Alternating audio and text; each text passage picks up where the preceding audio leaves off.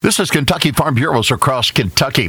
AFBF's Dave Salmonsen says Canada's not keeping their promises on dairy trade. Trade Representative Office has said we might bring another case. They're starting what they call consultations. It's what you do before you bring another case. And they're widening some of the issues, saying that the Canadian regulations really aren't allowing Canadian importers even to access U.S. dairy products. But this, as we all know, has been going on for a long time between the U.S. and Canada about how dairy products flow between our countries. Salmonsen says keeping the trade deal is critical. Countries sign trade agreements, but it's the living up to them. And that's, of course, why you have these extensive dispute settlement measures. That's why we always push enforcement. It's the hard stuff.